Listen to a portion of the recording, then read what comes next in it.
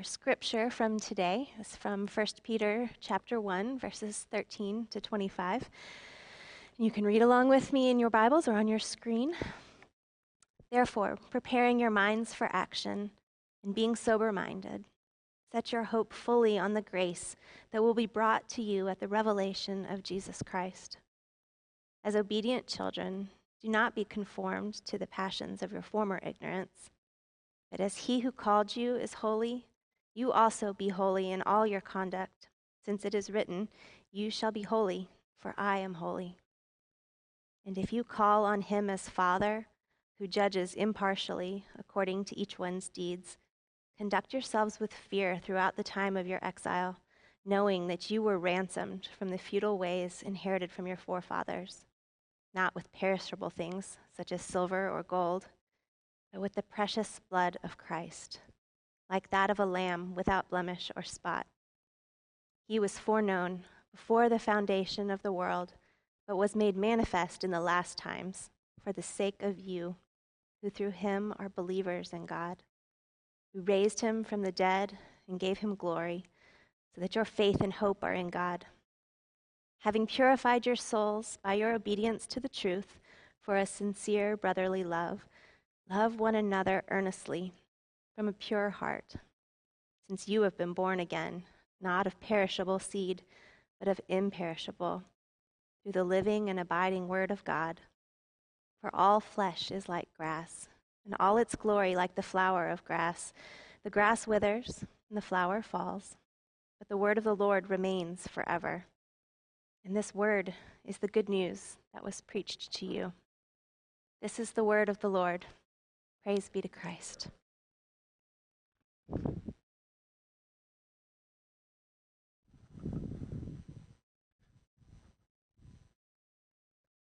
Jimmy, left arm, I'm planning on coming down to the floor for communion. You probably picked up on that.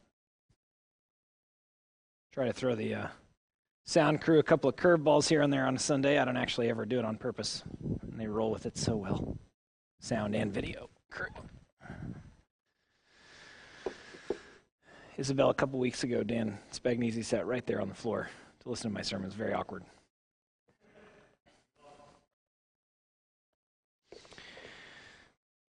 Perhaps you noticed again in the text that Peter is really fond of reminding us that we're exiles. Oops.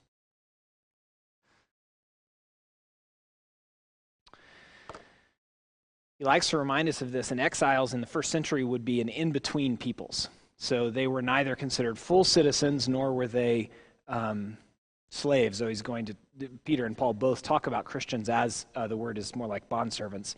But he loves to remind us of this. He loves to remind us that as Christians, our first allegiance is to Jesus, which means we're never full citizens of any nation here on earth. This humbles us. And actually, a Christian exile, or sojourner is another word for it, senses in their exile the freedom to be for the people and the nation and the vocation they're called to without needing to worship it.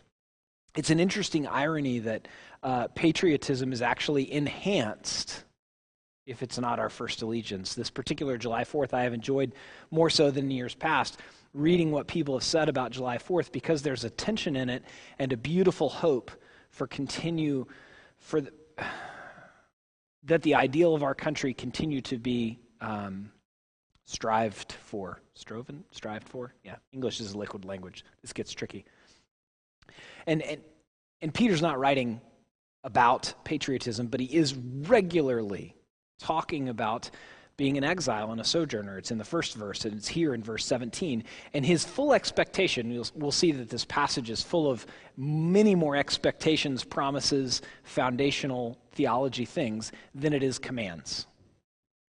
And his expectation is we would be humbled by our role as an exile, as a sojourner, and that would actually inform and humble us and allow us to be for the place that we are in.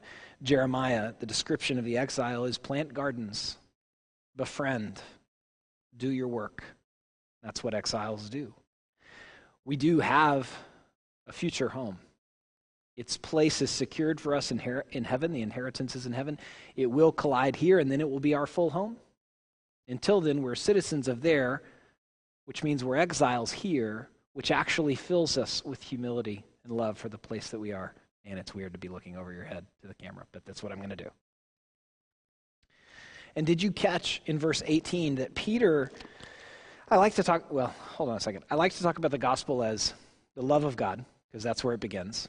Our sin, which is the need for Jesus to reconcile us. And then we have a role. This are the three moves of the gospel that Peter alludes to more specifically than states. And I love talking about the agency that we're called into. We're not simply called from, but we're called into. And there are some commands in this text that we'll look at a little bit. But our role is one that transcends our own time. And this is a very biblical idea.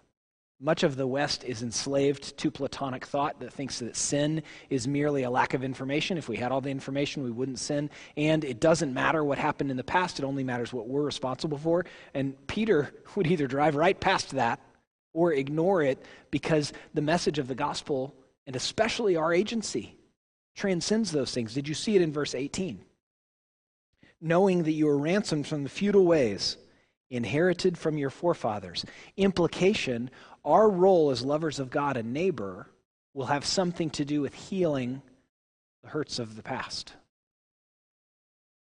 Our agency is bigger than our time.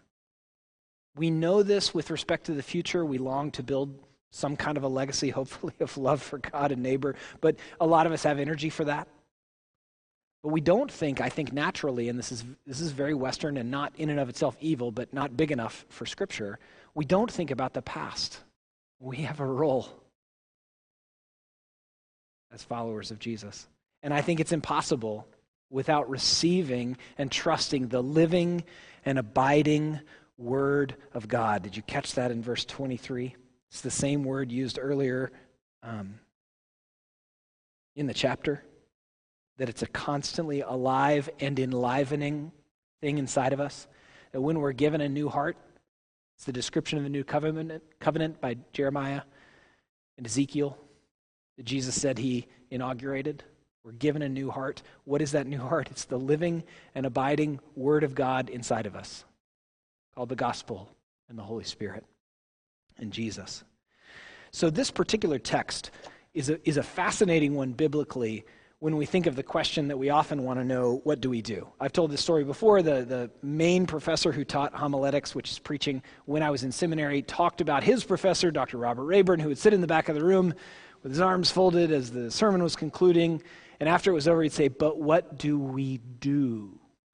And the reason that was so often what he said is the Scriptures are not nearly as concerned with what we do as they are with us understanding the promises and the covenants and all that has been done, the promises of God, the covenants, especially with respect to how God has never broken them, though we do, and what he has done for us. Then, on the strength of that, we serve and we learn to worship and all the things that Christians do.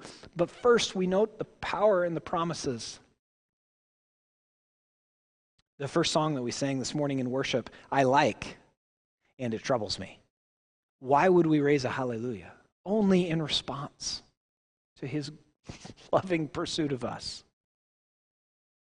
Our weapon is him.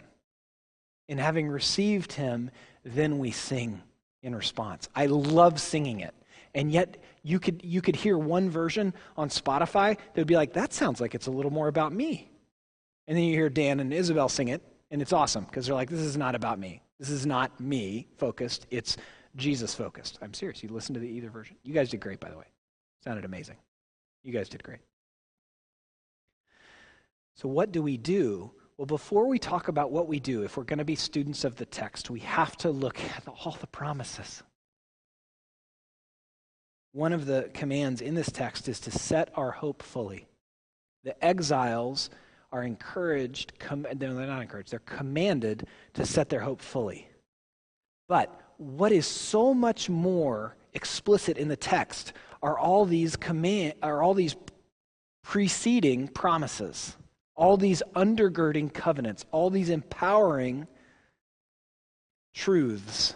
Did you see it in verse 13? Therefore, preparing your minds. Peter's assuming that's naturally happening because the Holy Spirit is in them. By the way, the Greek for that is like girding up your garments. Like before the Bible, Greek text, not before the Old Testament, before the New Testament, Greek texts would use that to describe a boxer going into the ring, but like wearing a robe. So you gather up the robe before you box. Or someone who had to run before they would run, but they were wearing a robe, which pants are great, right? That's the description of this. Preparing your minds, I think, is a little, I got the footnote here. You have a footnote? Anyway, Peter's assuming that that's happening and being sober-minded. The reason he's not saying be sober-minded, he's assuming that happened, that we're sobered by the love of God in its pursuit of us. Then he says, set your hope fully on the grace that will be sought to you at the revelation of Jesus Christ. Do you see that? It's so biblical from Genesis to Revelation that God comes and rescues us and calls us his own. Then commands. And then the command is, in this particular case, to focus our mind and heart and very being on his promises. Did you see it again in verse 18? Knowing that you were ransomed from the futile ways inherited from your fathers. The promise precedes any encouragement, any religious practice, any move on our part, even any thought on our part. The promise comes before it. Did you see it in verse 22? Having purified your souls by your obedience to the truth for sincere brotherly love. Then there's the command, love one another. Did you see it in verse 23? Since you have been born again, not of perishable seed, referencing Genesis 3 when God talks about the seed of the woman eventually crushing the head of the serpent. That's a description of Jesus. This is Genesis 3:15. So the entire world is born into a world that is that is in the midst of the power and the presence of sin and death, unless the imperishable seed of the Holy Spirit comes in and gives the new heart and frees us into a life with the living and abiding Word of God. In response to these promises, of course our life is different. It's forever different. That's how it's news and not information. It's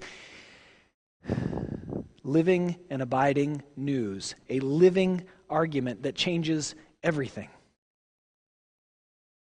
There are all sorts of practices that we do in community and alone. There are all sorts of things that make us look like Christians, but Peter doesn't even demand. He implies that the more important, the preceding and preeminent gospel is to trust and receive these things.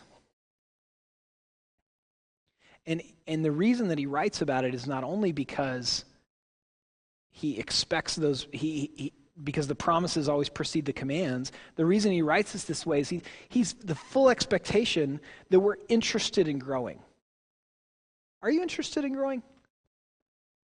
Are you interested in being more and more consciously full of the Holy Spirit in how you worship and how you treat your neighbors and how you do your work and how you live in your neighborhood? I wonder. Because I think sometimes we get a little defensive. Do you like email?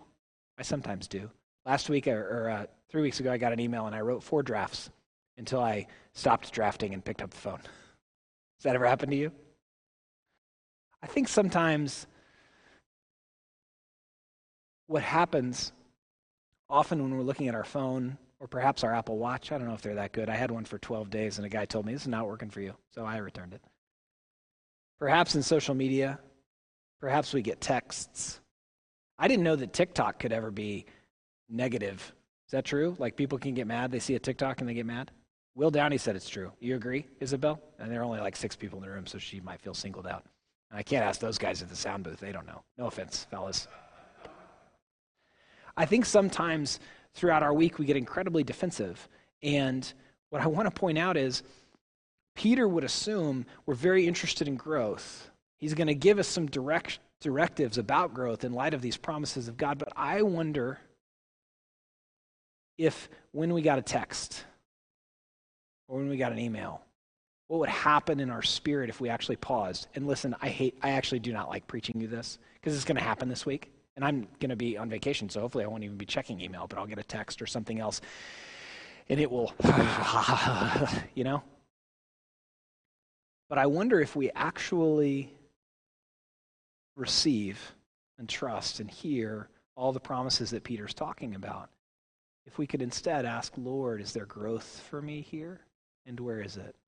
What it would be like as a neighbor in conversation from that text, from that social media post. Careful with social media, it's bonkers. I notice it in myself. And I wonder if there are opportunities for growth that I'm missing throughout the week.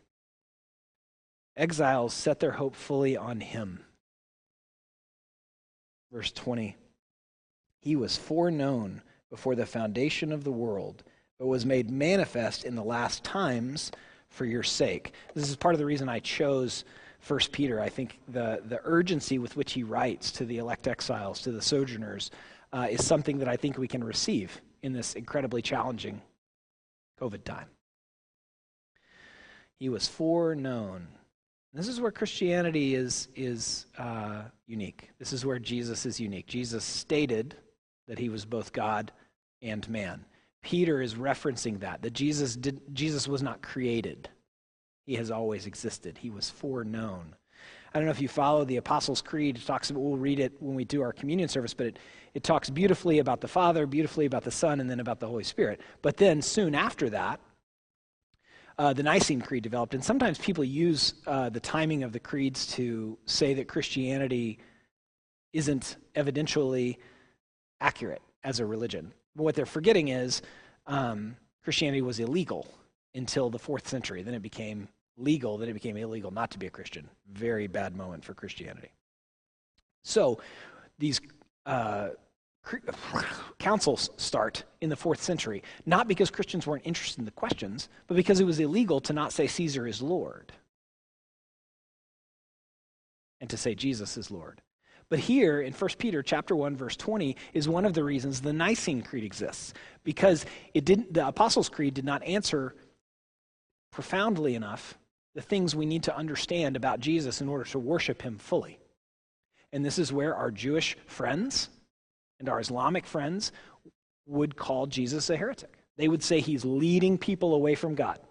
Now, they like his, Islamic people like his moral teachings and respect him, but a man who claims that they're God is heretical. Now, why do I say that? What are we called to with our friends who are Jewish and Muslim? Love.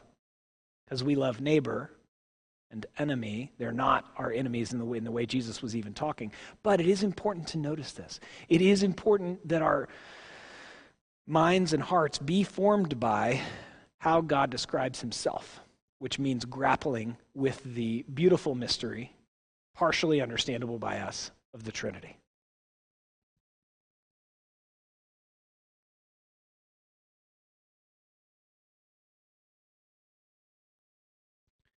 Exiles set their hope fully. Your screen didn't freeze. I just was finding myself in my notes.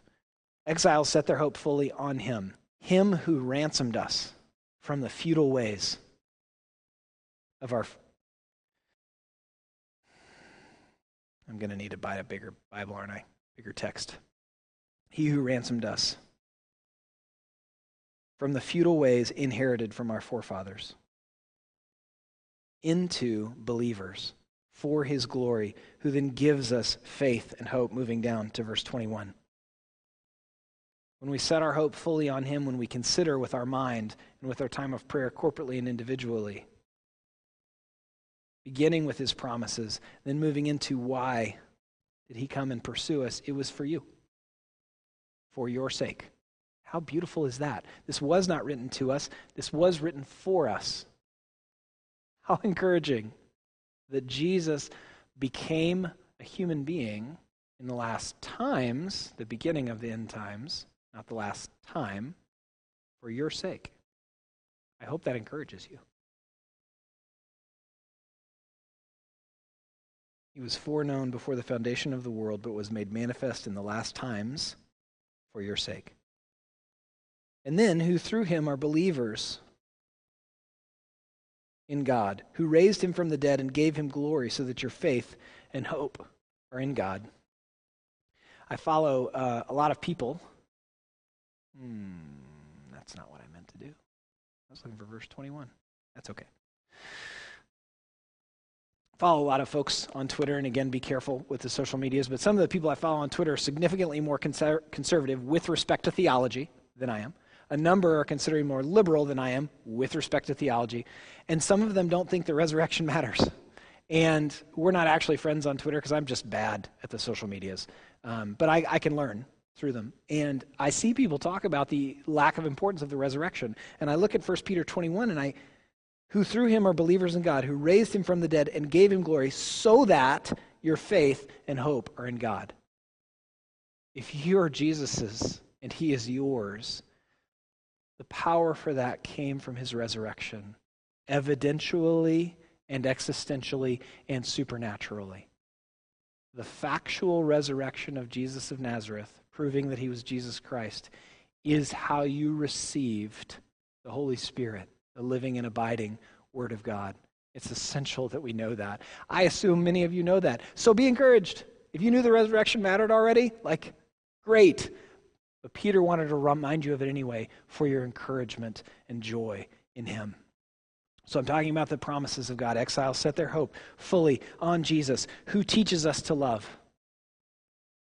The commands in here, I noticed one when Rachel read the scripture in the 9 o'clock service. It's so annoying to study I've been studying this passage for months. I translated it from the Greek, and it's not a great translation. Use the ESV, please. And I noticed so many more promises than commands, but I missed the conduct yourselves with fear. But I noticed, set your hope fully, and love.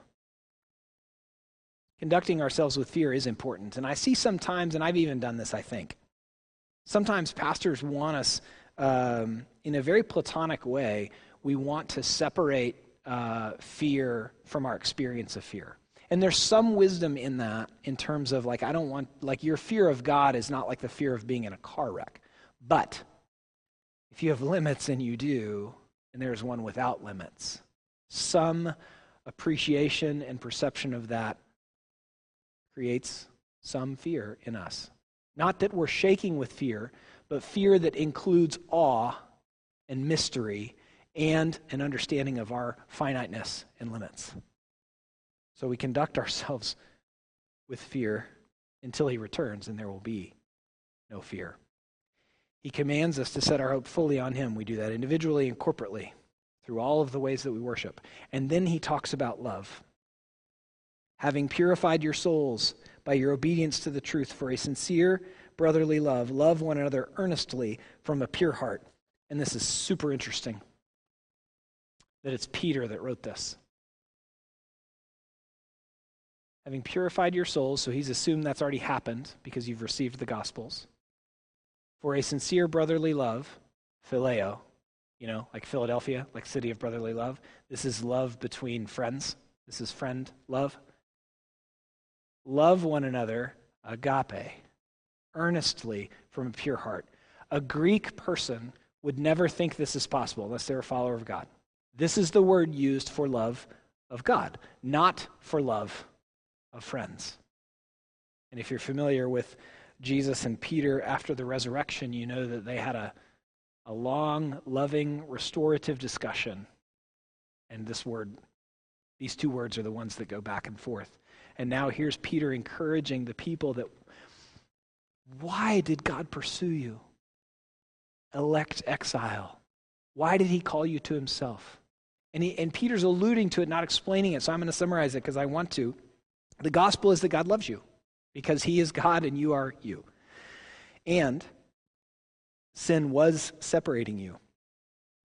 And as the Holy Spirit pursued you, the work of Christ reconciled you back to God and has called you into agency. So God saved you because he is God. But what did he save you for? Love. And this is where the sermon gets really practical. And I hope that you see the interconnectedness of the good news of Jesus Christ here. So in the passions of your former ignorance, the word passion is over desire, epithumia. So you over want something and you want it to deliver, and God rescues you from that. and not only gives you himself, which is the sweetest thing for your heart, but rescues you into those other things. I'm not sure many of you know where I'm going. Very smart humans. How did you think about your career before you entered your career? Isabel, you're going to be in 10th grade next year? 11th? 11th? So if you could talk to yourself before high school, like you would have a lot to tell yourself, right? Your expectation was different. I asked my daughter, who finished 7th grade this year, was 7th grade anything like you expected? And she said no, and then a lot more words. Those of you that are married, how much does marriage look like what you thought it would look like?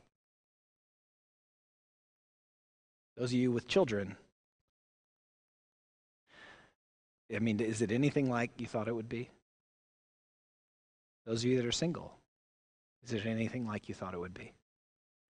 And some of your former ignorance is simply ignorance, but some of your former ignorance and mine is based upon an idol, is based upon an over-desire. And what Jesus Christ does is, he comes in and settles our heart because he is the only one that can do it.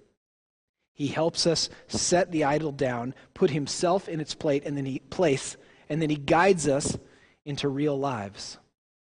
So if you wanted your job to be certain fulfilling, and it's not, because it's a job, though it still has nobility and is good, no job is just a job, FYI. What's happening there is you are being reconformed to the gospel of Christ. You're being freed from your former ignorance, being driven away from over desires into receiving the life of life that comes through union with Christ, and in being given those things back, which means your career can still give you some amount of joy, which means that 11th grade doesn't have to be horrible, which means that 8th grade doesn't have to be horrible, which means that your marriage may never look anything like what you thought, and that could be an incredible grace in your life. It means that though having kids didn't look like what you thought it would look like, or being single didn't look like what you thought it would look like, the living and abiding Word of God already has, and will continue to settle your heart and to guide you into a life of life. First in union with Christ, then freed back into those mundane and good and almost sacramental gifts in this life. That's why this is such profound news. Frees us from the passions of our former ignorance I'm moving from verse 14 into verse 23, into a life guided by the living and abiding Word of God. The sermon may not seem practical in the moment, and yet it is the most practical news there is, because it's true. Pray with me.